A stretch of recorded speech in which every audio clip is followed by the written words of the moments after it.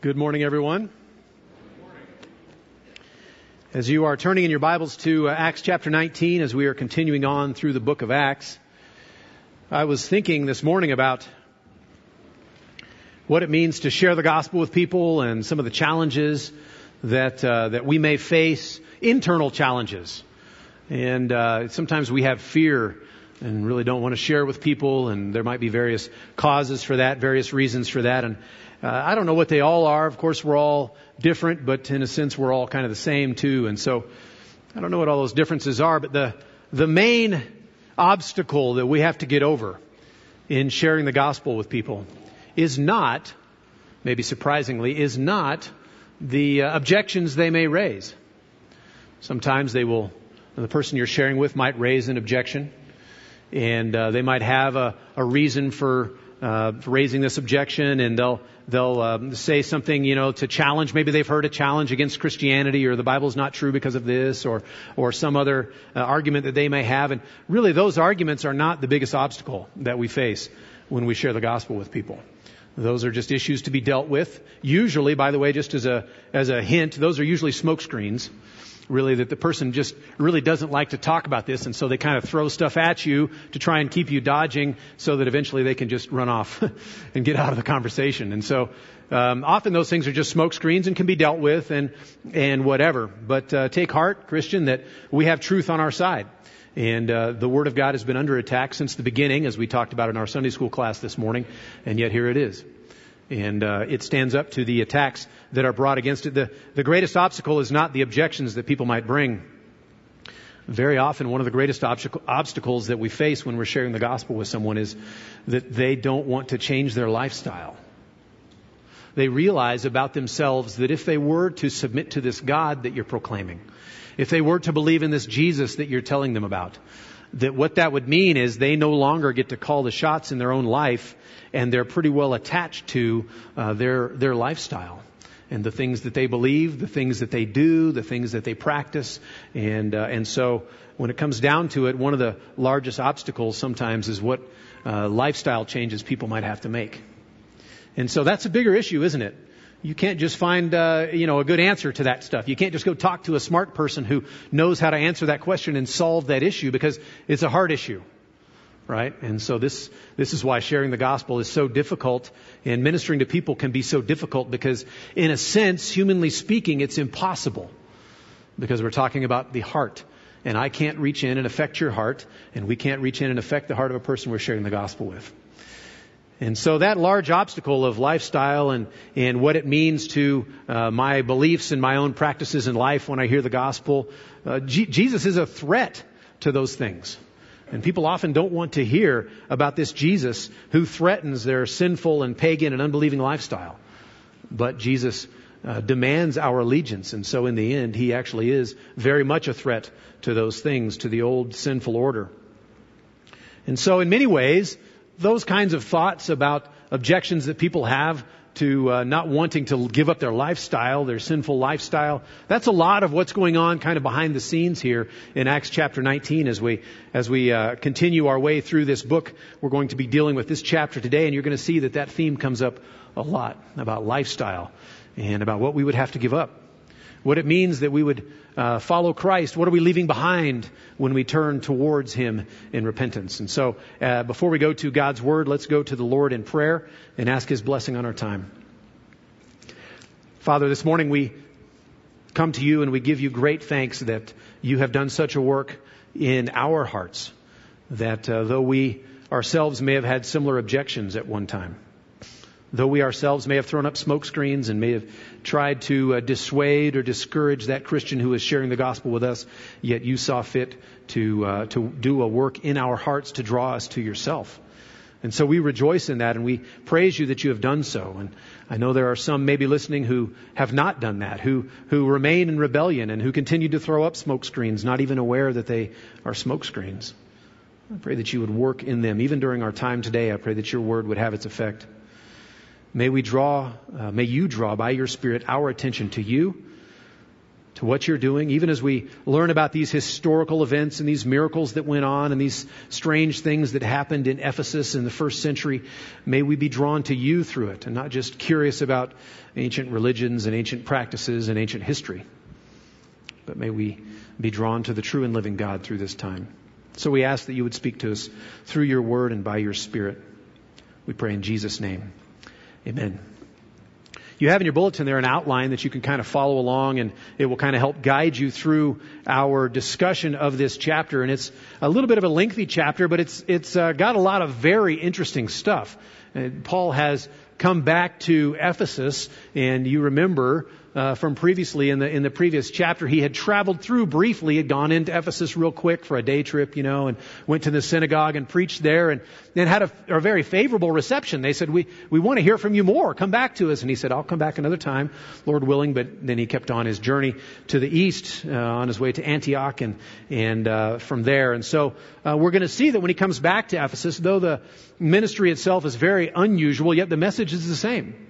He's proclaiming the same thing. He didn't learn some new trick that caused this very fruitful ministry or this miracle-filled ministry. It's the usual message. It's the Word of God. And so we pick up our passage here in chapter 19 and starting in verse 1.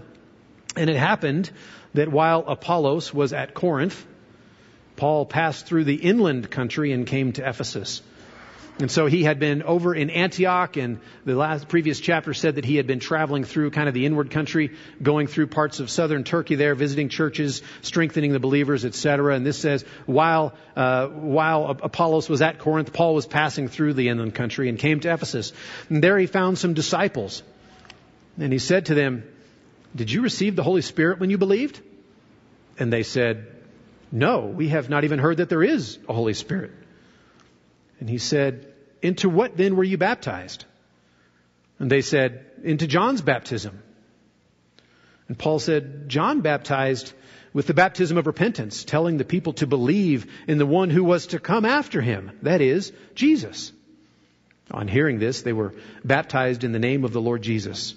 And when Paul had laid his hands on them, the Holy Spirit came on them, and they began speaking in tongues and prophesying. There were about 12 men in all.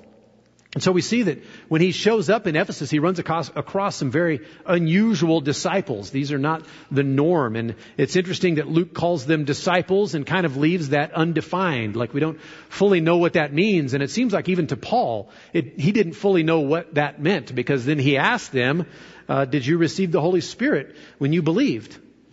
Paul's been in ministry a long time.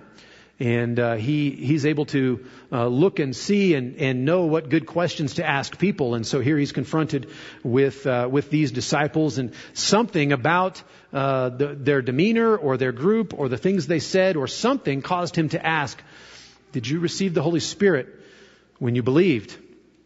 And so they said, "Well, no, we didn't even know there was a Holy Spirit. We had not even heard that there is a Holy Spirit," which of course causes further questions. And so he asked them, "Well, into what were you baptized?" And they said, "In the baptism of John." And so you have a very interesting set here of people, these disciples, these 12. They're disciples of John the Baptist, it would seem. But this is years after John the Baptist's ministry is over. He's been beheaded long since. The ministry's been over even before Jesus' ministry on this earth was completed. And so here you have a group of men who were, I say men, it doesn't have to be men, but 12 disciples who were following John. They were called disciples, so they sure looked Christian. They seemed Christian and whatever. And yet you see, they didn't know about the Holy Spirit coming upon you at belief. They didn't even know the Holy Spirit had been given. Our translation says we didn't even know that there was or is a Holy Spirit. And that's a little bit enigmatic, because if you remember the teaching of John the Baptist, thinking back to Luke chapter 3, in verse 16, John himself taught, "I baptize you with water, but he who is mightier than I is coming, the strap of whose sandals I am not worthy to untie. He will baptize you with the Holy Spirit and fire." And so it seems like what these men or what these people mean is that we didn't know that time was at hand. We didn't know the Holy Spirit had been given.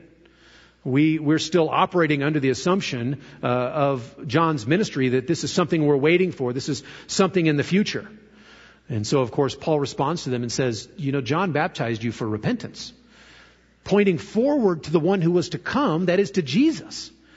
And so here you have these disciples who had a degree of knowledge, but it did not include Jesus. They didn't understand who Jesus was. And so Paul preaches Christ to them, and of course they believe, and they're baptized right there.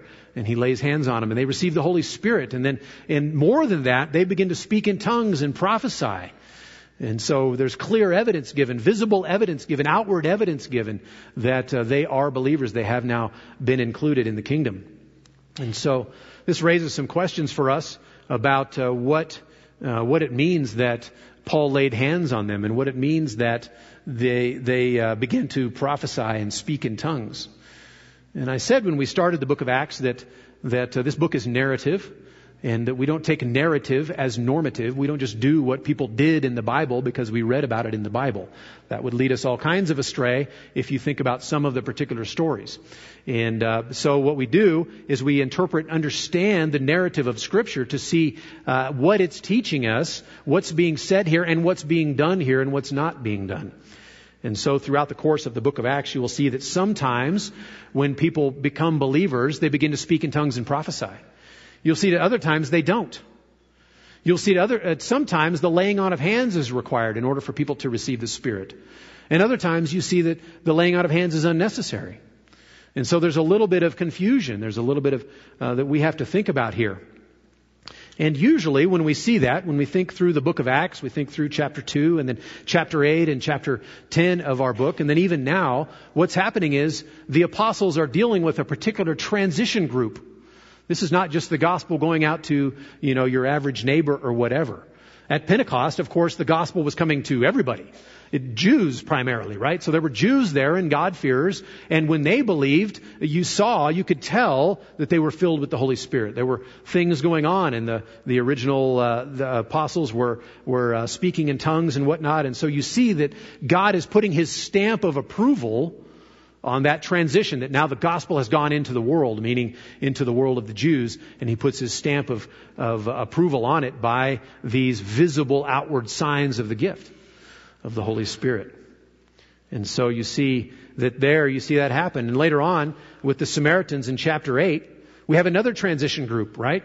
The gospel has already been proclaimed to them, but remember, Peter and John go up there to minister to these Samaritans, and they minister to them, and when they do, and they lay hands on them, the Spirit comes on them at that point. And so you see, you have a transition group going on here in Samaria, and then the same thing with the Gentiles in Acts chapter 10 with Peter. And so you have these visible, unusual kind of circumstances. In the book of Acts and in the Bible in general, when someone believes, there are a few things that happen, and they may be perceived to happen in different order, and we see that in the book of Acts. But there are four things that happen that are involved when a person comes to faith. Right? They are baptized, they receive the Holy Spirit, right? They believe, and my fourth one here. The laying on of hands, however, together with tongue-speaking, prophesying, were special to Ephesus. But you see these others. You see the repentance. You see the faith in Jesus. You see water baptism. And you see the gift of the Holy Spirit. And so these are the things that happen. But when you read the book of Acts, they don't always happen in the same order. Sometimes they're out of order. Sometimes they occur differently. But they're all there. They're all present, and this is one of the reasons why we encourage people so much to respond when they have believed, they have repented, they have received the Holy Spirit. You need to respond in baptism. We're trying to maintain that we respond in obedience with baptism.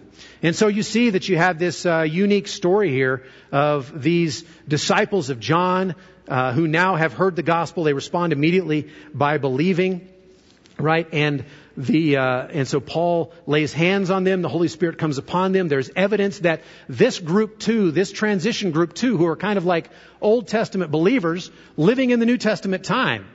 And now Paul runs across them, and you see evidence given that they are fully included into the new covenant community. That there's nothing different, there's nothing unique or special. We don't set them aside. We don't treat them as different. They are fully included as well. There's no distinction made between them. And so you see that unusual thing here happening with these disciples of John at the beginning. So we have unusual disciples, and we also have, in a sense, an unusual ministry. We keep on reading in verse 8. And he entered the synagogue and for 3 months spoke boldly, reasoning and persuading them about the kingdom of God. But when some became stubborn and continued in unbelief, speaking evil of the way before the congregation, he withdrew from them and took the disciples with him, reasoning daily in the hall of Tyrannus. And so what's unusual about this is not that he got ran out of the synagogue. That's pretty normal, right? We've come to expect when Paul shows up, there's going to be a kerfuffle and he's going to end up being kicked out of the synagogue. What's great is that he's able to stay there and minister for 3 months. He had been received well on the previous time through, and they asked him back. And so he obliges, and he comes and he speaks, and he's there for 3 months. And I think this number's given to indicate to us that this was an exceptionally long period of time that he got to minister in the synagogue before he was run out. And of course, just like he did in Corinth, he finds another place where he can lecture, a lecture hall, the lecture hall of Tyrannus, the school of Tyrannus. This would be a room that would be large enough that he could have people come and he could teach them and stuff like that. He has a very long ministry. So he stayed 3 months in the synagogue. And what happens when he's teaching in the hall of Tyrannus? He's there for another couple of years. Actually, in the next chapter, when Paul is summarizing all of his ministry in Ephesus, he could say he was there for 3 years. You've seen Paul get run out of town in a day or a week or a couple of weeks. And here he is in Ephesus for an extended period of time. And so an unusual ministry. And not only is there an unusual ministry, there's unusual effectiveness. This continuing on in verse 10, this continued for 2 years, so that all the residents of Asia heard the word of the Lord, both Jews and Greeks. All the residents of Asia, of course this isn't the continent of Asia. This is Asia, the province, which is the western part of Turkey. But still, even narrowing it down, all the residents of that area heard the gospel. All the residents of that area had been evangelized. That doesn't mean that every one of them believed, of course, as we're going to see continuing on in our chapter. But what this means is his setting up shop there in the house of Tyrannus and teaching daily, lecturing daily, was such an effective means of ministry. And he had peace there for a good long time. So effective that the people being trained there were probably the ones going out and sharing.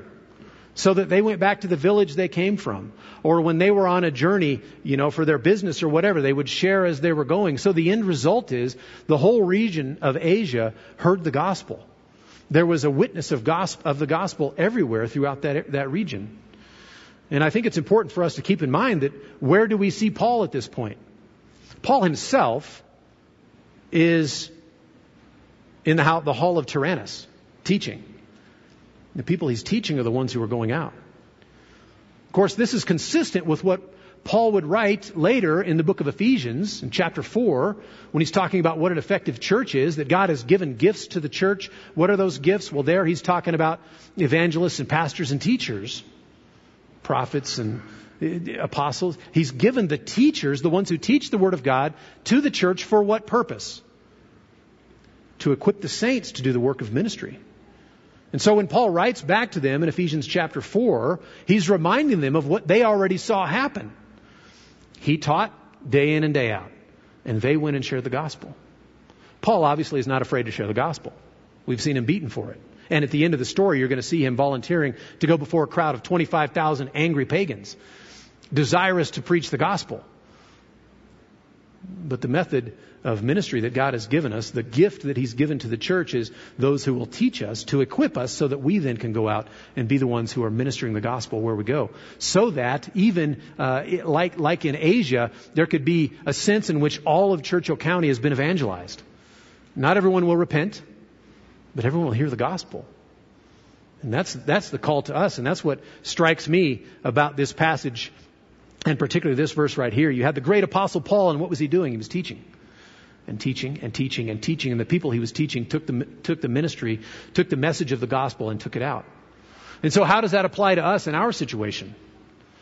Well, the ministers, the ones going to carry on the work of service, are you all. Going to take the gospel out.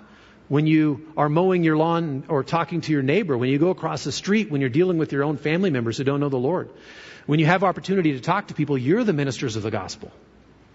You're the ministers. There have been times when I've been called by someone to share the gospel with a friend or a family member, and sometimes I understand that this particular relationship might be difficult, or maybe this person is one of those people who likes to raise a lot of smoke screens and they're hard to share with or whatever. But in general, don't call the pastor to share the gospel with your friend. Share the gospel with your friend. And then invite them to church. They're going to hear it here. They're going to hear it from the pastor. They're going to be taught here. And so we see that Paul writes about that in Ephesians chapter 4, and we see him working that out here, the Lord using this kind of setup there in Ephesus. So we have his usual message, but it results in some very unusual things there in Ephesus. We continue on reading with some extraordinary results. Reading in verse 11 and 12, and God was doing extraordinary miracles by the hands of Paul, so that even handkerchiefs or aprons that had touched his skin were carried away to the sick, and their diseases left them, and the evil spirits came out of them. First of all, I want to observe, it says extraordinary miracles. Isn't that a redundancy?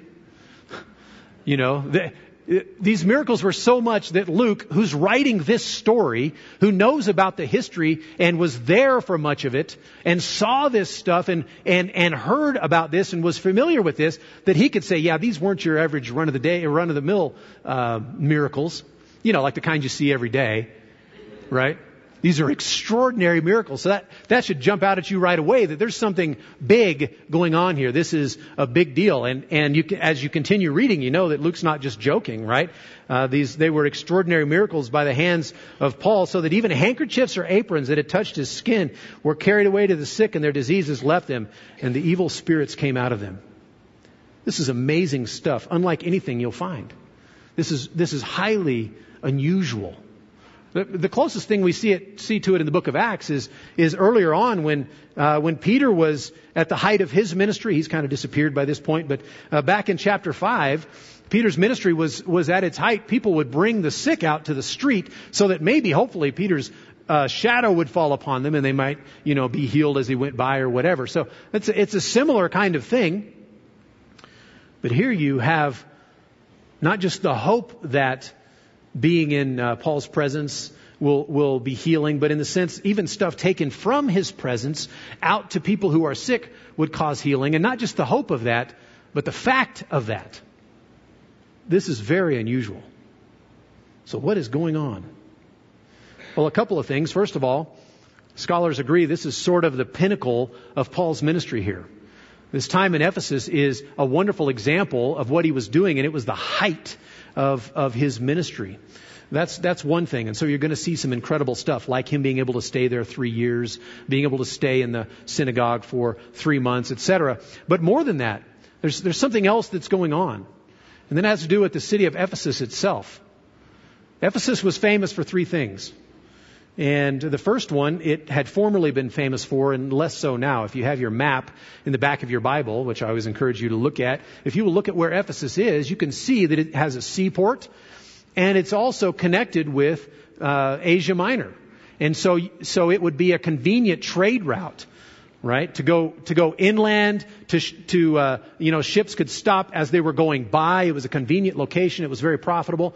But I say it was formerly more famous for this than present, because at this time the harbor kept silting in.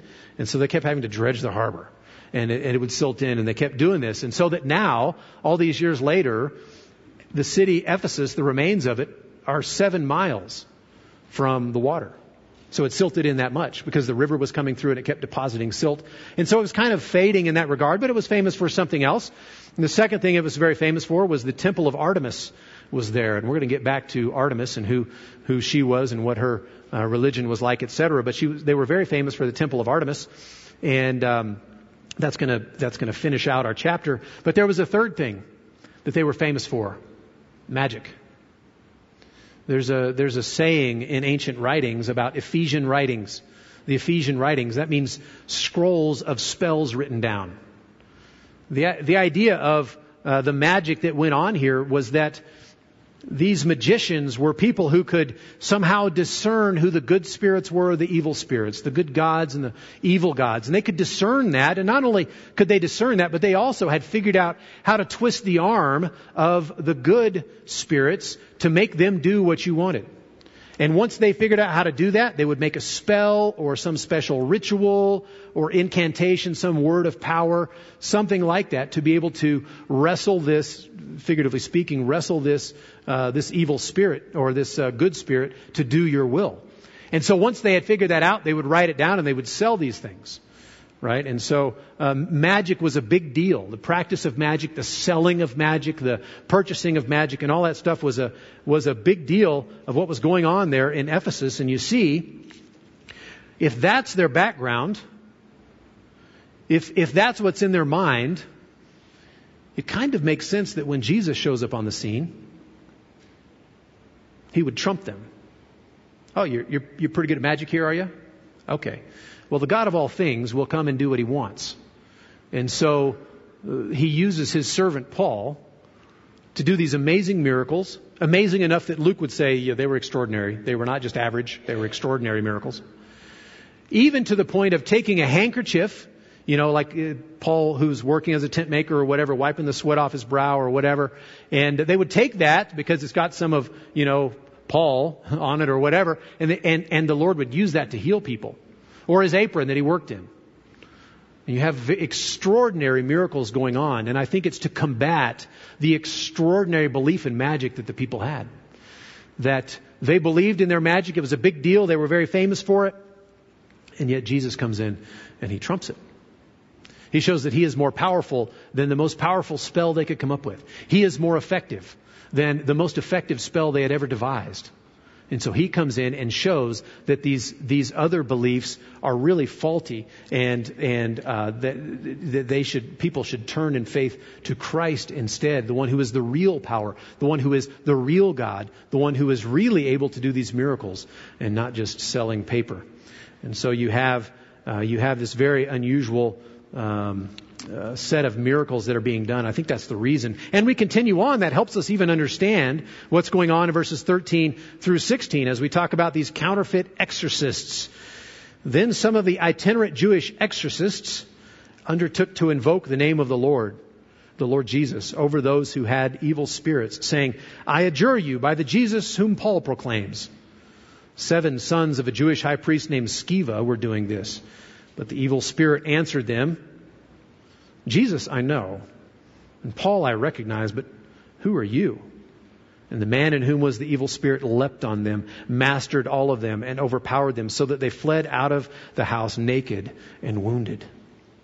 And so here you have this situation where even Jews are being drawn into this sort of mysterious, magical belief, kind of supernatural kind of place of Ephesus. And they were traveling around. There were a group of them. They called themselves the sons of Sceva. And by the way, there is no records don't show any Jewish high priest named Sceva. So I don't know if they just came up with a good name like the great professor so-and-so to sell his snake oil, or if it was something else. But we don't have any record of high priest actually named Sceva. But these guys took it upon themselves, and it was their job to be itinerant Jewish exorcists. I've had some odd jobs before, but I've never done that, In what world is that a normal thing that you could go and do? Make money traveling around to do exorcisms. Well, apparently in Ephesus, and sometimes in the news you'll read about it even nowadays. But of course they came and they had heard about Jesus. These sons of Sceva, these exorcists, had heard about Jesus, and they thought his name functioned kind of like one of those words of power, like the way magic worked. If you just say the right thing, if you just put the spell in order in this way, you can bend the arm, you can harness the power of this God or this spirit. And so they try to do that with Jesus. And so they come to this man and they say, I adjure you by this Jesus whom Paul proclaims. So you can tell they himself don't know Jesus at all. What they want to do is they just want to take his name and use it for their own end. Now, of course, this is a magical situation. This is very supernatural, kind of a weird kind of name, but or situation happening. But you don't have to think too hard to to find people who take the name of Jesus because they think it's going to benefit them. Right? We still live in a time, contrary to what you might see in the news or what you might be afraid of, we still live in a time when people will name the name of Christ because it benefits them. Either it gets them ahead in business, or it helps them get elected, or it helps country music fans buy their records. I don't know. But it helps. We're still at a time where people name the name of Christ so that they can personally be benefited in their lives, as in financially or politically or in some other way. And you hear how hollow that is. It's just about as hollow as when these men were confronting a demon, and the demon was able to point out, I know who Jesus is. He's a demon. He's a created spirit being who actually fell in rebellion against the God who created him. And John chapter 1 tells us that Jesus is the one who created them. So yes, he knows Jesus. And he's heard of Paul. But who are these guys? You're just pulling out the name of Jesus, thinking it's a word of power and thinking you're going to make me do what you want because you said the right syllables, because you invoked the name of a God you don't know. And how often in our day do people invoke the name of a God they don't know, thinking it will benefit them? I think it's a whole lot. And I think the trajectory of the way our culture is going, that will become more and more evident that is what people have been doing, because it will come to a point where it is no longer beneficial. It is no longer profitable and helpful to name the name of Jesus if you don't really believe in him. And so I think people will stop. And we're going to see polls and numbers of drastic decreases in the number of self-proclaimed Christians in our culture. Don't be afraid. That's just revealing what's really truly there, and is even there at this point. And so this demon, supernaturally empowers this man to thrash these 7 guys and strip their clothes off so that they run out, naked and wounded from this encounter. And so you have this another very odd situation, but it's essentially the work of God revealing the faulty faith of the people in Ephesus and showing and demonstrating his own power instead. Demonstrating who he is and the truth of his salvation. We continue reading and we see evidence of that. Verse 17, and this became known to all the residents of Ephesus, both Jews and Greeks, and fear fell upon them all. And the name of the Lord Jesus was extolled. Also, many of those who were now believers came, professing and divulging their practices. And a number of those who had practiced the magic arts brought their books together and burned them in the sight of all. And they counted the value of them and found it came to 50,000 pieces of silver. You see a mass repentance. You see a couple of different kinds of repentance in response to this. Some is saving repentance and some is not. You have a group of unbelievers, a large group of unbelievers, who begin to realize you don't mess with Jesus. You don't mess with the name of Jesus. And so they have a fear, a respect. This doesn't mean they repented and turned to Christ. This means they understood there's something powerful and unique about that name, and they begin to extol it. They begin to understand, Jesus is real and he does real stuff. And so you better be careful how you talk about him or whatever, as evidenced by the misuse of his name by these sons of Sceva. And you hear that now, right? How many atheists, when they get right down to it, if their life is threatened or they're in danger of death, will cry out to God? Right? It's because a couple of reasons. First of all, deep down, there is no such thing as an atheist. Everybody knows God exists. Romans chapter 1 tells us that. He is our creator, and we're born knowing that he exists, and yet the problem is we reject him. And so the atheist who has rejected God, yet when the time comes, when the chips are down and their life is on the line, they cry out to God. There's some degree of reverence somewhere, can be at that point. They've got nowhere else to go, so they may as well go to God, because sometimes that works, right? I had a friend growing up who was just as much an unbeliever as I was, and just as pagan as I was, and yet he had a benefit in that he had some degree of church background, and he would not blaspheme. He would not take the Lord's name in vain. And he would get on to me when I would. And we were both just unbelievers. It wasn't he was more Christian than I was or anything like that. But he himself, because of the way he was raised, had a healthy understanding that you do not mistreat God's name. And so that's kind of what you see going on here with the people of Ephesus. So that was a form of repentance in that sense. But then second of all, you have repentance among believers. You have these people who are now believers. They're coming forward and they're divulging. They're telling people that they had continued practicing their magic arts even after they had trusted in Christ, even after they had become believers. And they come forward and they confess this. And more than that, they bring their scrolls with them, these Ephesian writings. They bring their scrolls and they burn them. They pile them up and they count how much it was worth. And how much did it say it was worth? 50,000 pieces of silver. That's essentially 50,000 days worth of wages for a day laborer. I didn't do the calculations, but that's a lot of money. A lot of value. And these people could have sold these things. Perhaps they spent that money to buy these things. And yet, in their repentance, they just destroyed them. They wanted them done away with. And I wonder sometimes about our own repentance. I wonder about the things that we perhaps carry on with us that we should bring and repent of. We don't need to confess all of our sins before all of our brothers and sisters in Christ, but there are some things we need to repent of. We've been carrying on these practices. And so you see, as a result of these demonstrations of power, whether it's through this demonic situation that happened or these incredible miracles that are being done, you see that people were repenting of their sins. Believers were repenting. And we see in verse 20, the word of the Lord continued to increase and prevail mightily.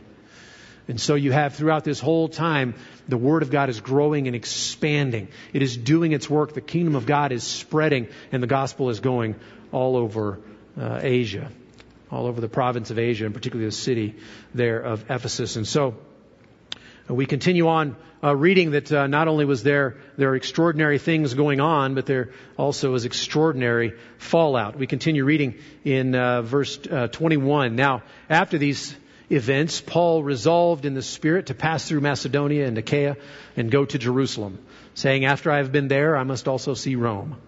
And having sent into Macedonia 2 of his helpers, Timothy and Erastus, he himself stayed in Asia for a while.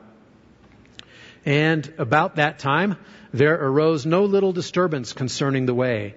For a man named Demetrius, a silversmith who made silver shrines to Artemis, brought no little business to the craftsmen. These he gathered together with the workmen in similar trades and said, Men, you know that from this business we have our wealth, and you see and hear that not only in Ephesus, but in almost all of Asia, this Paul has persuaded and turned away a great many people, saying that gods made with hands are not gods. And there is danger not only that this trade of ours may come into disrepute, but also that the temple of the great goddess Artemis may be counted as nothing, and that she may even be deposed from her magnificence, she whom all Asia and the world worship. And so I said that Ephesus was famous for 3 things, and this is one of those 3 things. And actually, this one was that at this point was in prominence.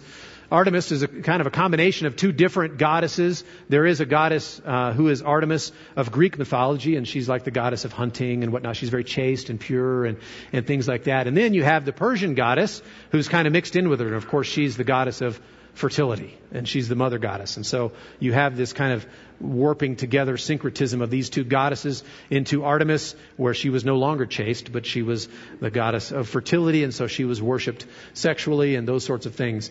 The temple to Artemis was enormous. If any of you have been to Greece or seen pictures of the Parthenon, the temple to Artemis was 4 times the size of that one. It was 425 feet long and 125 feet wide. It was enormous. Just enormous. It was considered to be one of the wonders of the world at this point. And it was famous. And there were little shrines and stuff to Artemis all throughout the empire, from Spain all the way east. But this is the one that was the most famous. This was her home. And of course, they would make, as this Demetrius guy, what he does is he was a silversmith, and he would make these miniatures of the shrine to sell that would remind you of the real shrine to Artemis, and you could take it home, and that could be your place of worship, or it could just be something of value that you might take, a trinket or a memento or something like that. But these people sold these things, and people would come from out of town, and they would visit Ephesus purely for the reason of going to see Artemis and worshiping there. And of course, these people made good money from this. This was a big deal in what they were dealing with. And so you've got this very famous situation, this very famous goddess. And of course, Paul is preaching the gospel. And part of Paul's gospel is that gods made with hands aren't really gods. They're just things. They're just items, right? And so Demetrius and the others become to be, they're afraid of this powerful ministry that Paul is having that's actually having an impact on their economic status, or at least that's what Demetrius is arguing. And so we see that they have this local but very famous paganism there, and we see that it's accompanied with extreme fanaticism.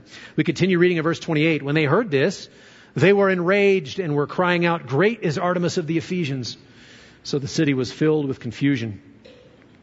And they rushed together into the theater, dragging with them Gaius and Aristarchus, Macedonians who were Paul's companions in travel. But when Paul wished to go in among the crowd, the disciples would not let him. And even some of the Asiarchs, who were friends of his, sent to him and were urging him not to venture into the theater. Now some cried out one thing, some another, for the assembly was in confusion, and most of them did not know why they had come together.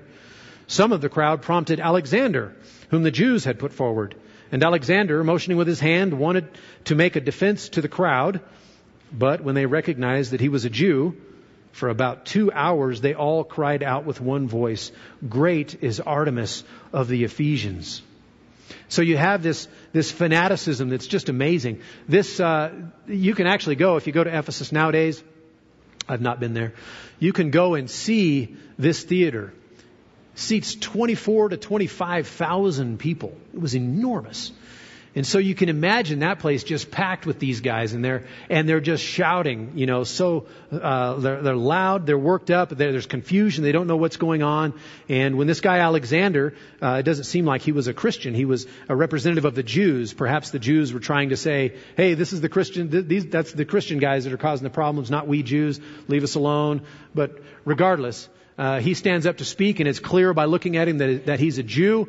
And so the Ephesians are enraged even more, because here you have another guy who's preaching one God, and that God is not Artemis. And so they raise their cheer, and for about 2 hours, "Great is Artemis of the Ephesians" is their cry. And so you have them being whipped up into a frenzy.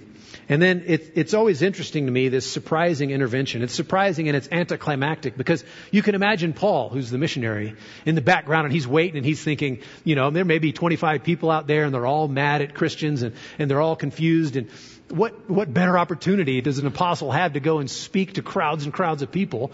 And so he wants to go up there and do it, but his friends won't let him. No, Paul, they will tear you apart. And so they encourage him not to. And so he doesn't get to. Well, so who ends up saving the day? Who ends up quieting the crowd? Well, the town clerk. And so I always think that's kind of anticlimactic, but it's the Spirit of God at work. We continue on in verse 35. And when the town clerk had quieted the crowd, he said, "Men of Ephesus, who is there who does not know that the city of the Ephesians is temple keeper of the great Artemis, and of the sacred stone that fell from the sky? Seeing that these things cannot be denied, you ought to be quiet and do nothing rash. For you have brought these men here who are neither sacrilegious nor blasphemers of our goddess. If therefore Demetrius and the craftsmen with him have a complaint against anyone, the courts are open and there are proconsuls. Let them bring charges against one another.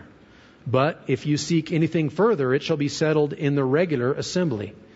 For we really are in danger of being charged with rioting today, since there is no cause that we can give to justify this commotion." And when he had said these things, he dismissed the assembly. So basically he gets up and says, look, these men are not criminals, and the way you've gathered right now is going to cause a problem, essentially because you don't have a permit. You're here on the wrong day. And that quells the whole thing. It puts the whole thing down, and they all kind of go away, because they didn't want to get in trouble with Rome or any other authorities for rioting. And so it's a simple town clerk. We have no indication he's a believer either. He just gets up and speaks, addresses this situation and says, this isn't the right time, this isn't the right way. If you guys want to go about this, that we have courts of law that you can do this with. And that quiets it down very anticlimactically. Like he wanted Paul to stand up and be able to preach his final and fullest sermon on who Jesus is to this crowd of 25,000 screaming pagans. But he's not even allowed on stage. And so you have this odd and anticlimactic kind of ending to the chapter. And yet, when you think about what has been accomplished, what the Lord has done throughout this chapter, it is amazing. This is a very impressive chapter. Like I said, this is one of perhaps the crescendo, the highlight of all of Paul's ministry right here. 3 years that he got to spend in ministry in a very important city like Ephesus. And so I have several takeaways here. The first couple are very short. And first of all, it has to do with the fact that the more people got to know Jesus and see what he did, see what he could do, the powerful miracles that he worked as his name is being proclaimed, the better Jesus is known, the more his people are drawn to repentance. And the more even unbelievers are drawn to fear him. That it was the working of the Holy Spirit through the ministry of the church, sometimes in miraculous, amazing ways, but also by virtue of the gospel being proclaimed everywhere. It led to unbelievers growing in their fear of God, in their version of it, not a saving fear of God, but led believers to repentance as well. Second of all, Jesus was not only glorifying himself, not only by miracles and healings, but even through the mouth of demons. That's the Jesus that we serve. He will use even those who hate him utterly to accomplish his purposes, to glorify his name. And so I take comfort from that. When things are down, when things are not going the way I think they should and whatnot, that the Lord will work out even of that dark situation glory for himself. Thirdly, the gospel of Jesus is threatening to paganism and other religions. The gospel is threatening to paganism and it's threatening to other religions. But his people are not. His people get off scot-free here. Paul is not torn to shreds. He's not beaten like he has been before. He's not thrown in jail. His people, God's people, we are not a threat. And we are not to be a threat. The message that we proclaim, the gospel message, is powerful and it is threatening. It is utterly destructive to any argument brought up against it, to any false religion brought up against it. It is utterly destructive. It is threatening. We are not. Fourthly, and this is the next to last one, Christ is more powerful than Artemis and her followers. He's more powerful than the magic that was so prevalent in Ephesus. He is the dominant figure in all of this. By the way, if you read through this, you see that Paul is sort of in the background. He's teaching and preaching all the time and things like that, but he's not at the forefront. Even when this riot thing comes about, he's not the one at work there. He's in the background. It is God who is at work, showing himself to be more powerful than Artemis and the magic and whatever the Ephesians wanted to do. But merely claiming his name isn't enough to give us access to this power. Just by claiming his name, that does not give us access to who he really is. His name is not a word of power to be spoken, to invoke, to get God to do something that we want to be done. We live in a day when it's still cool to a certain degree to call yourself a Christian. And those who are calling themselves Christians for the purpose of material gain or popularity with a certain crowd or whatever, they have received their reward.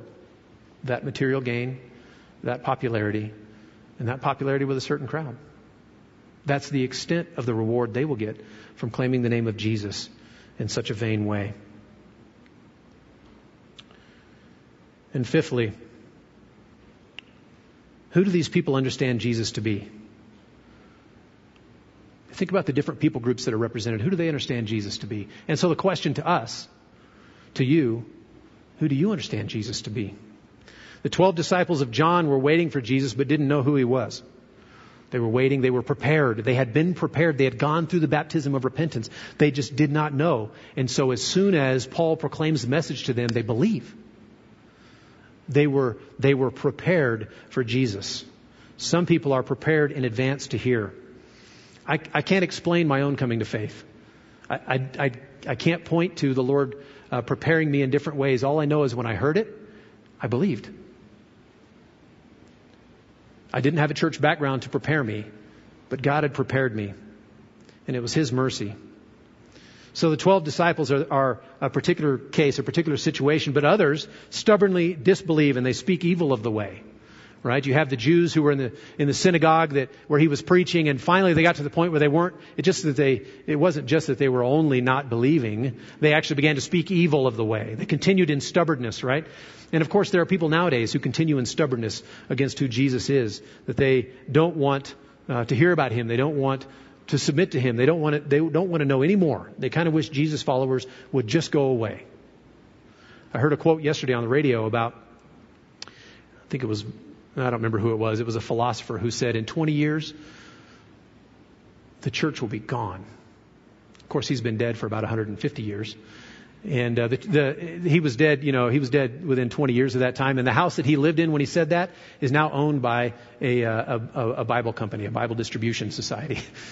So there's irony there. But some people continue in stubborn disbelief and even speak evil of the way, right? These itinerant Jewish exorcists, they thought Jesus was a means of power. He's a way to get ahead. And that did not work out well with them. They ended up naked and bruised and bleeding and run out of the house. And so you have that category of people. And still people think that Jesus is a means of obtaining power in some form. Many believed, and they publicly repented of their magical practices. Some people believed, and some people realized as they were believing that they needed to repent. They needed to turn away from some of the vestiges of their old life they were still leaning on and turn wholly and fully to Christ and to consecrate themselves to Him. And so they did. And the worshipers of Artemis saw Jesus as a threat to their way of life and to their businesses and to their culture. And those opinions still exist when you talk to people. Those opinions still exist sometimes in here. Of people who come to here, people who sit with us regularly and don't believe. But I want to close with a few questions. Do you see Him as your opponent or enemy, threatening your position on the throne of your life and threatening your beloved sinful lifestyle? Do you see Jesus as a means of improving your situation or your position somehow? That's still possible today. But is that you? Or do you see your need for Him? Not for gain in this world, but for peace with God, your Creator. If so, He will forgive your sins. He will give you His Holy Spirit, and He will make you His own child, perfectly and finally and utterly at peace with God through Jesus. And so as we read this chapter, we see those different aspects, those different means of trying to use Jesus or run from Jesus. And we see Him held up. We see Him showing Himself strong. And that's the Jesus that we are called to turn away from all these other things, unbelief, our old lifestyle, turn away from the things we used to trust in, whatever our Artemis or our magic was, and turn to Him. Believe in Him, and He will give you life, and He will give you forgiveness, and He will give you His Holy Spirit.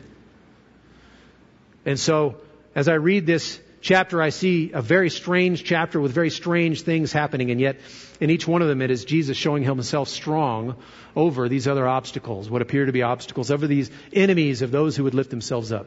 And maybe there are enemies in your life. Things, maybe it's health, maybe it's other things that would push you away from Jesus. He is more powerful in those things. I don't know what He will do in your health situation. I don't know what He will do in your family situation. But He is more powerful and He is more valuable. I'm going to pray for us right now. And after I'm done with that, we're going to have a family of people to come forward who would love to pray with you. And if you want to talk about some of these things, they would love to do that. They would love to talk with you and pray with you about these things. Let's go now to the Lord in prayer. Father, I thank You that You are so much greater than anything that might come against You. whether it's ideas in our world today, whether it's temptations in our world today, whether it's other religions that might raise themselves up against you, whether it's whatever it is that might come up against you. I praise you and thank you and declare that you are greater than all, that you are the one true God. There is none like you, and you are the creator of all things. And we don't worship gods made with hands. We worship you, the one true God who is eternal, everlasting, and our creator. And I thank you also that you have sent your Son as the Redeemer to buy us back, to pay that penalty for our sins, to stand and live righteously where we have not, and to die the death that we deserve to die in order that we might be made right with you. So I thank you for redemption in Christ. Father, we don't see wild miracles like this happening. We don't see giant riots in the streets and things like that. But we look at these and we look to you and see that you were dominant in these situations. You were strong in these situations. You were at work in these situations. And you are certainly at work in the situations in my life. So, Father, I trust you. We trust you. And we pray for your blessing. And, Father, we do pray that you would help us to be ministers where we go in our lives, not just on a Sunday morning and not just here or whatever, but that we would be ministers where we go, that we would see the result here in Churchill County, the same result that was seen there in Ephesus, that the word of the Lord continued to increase and prevail mightily. May it be so here.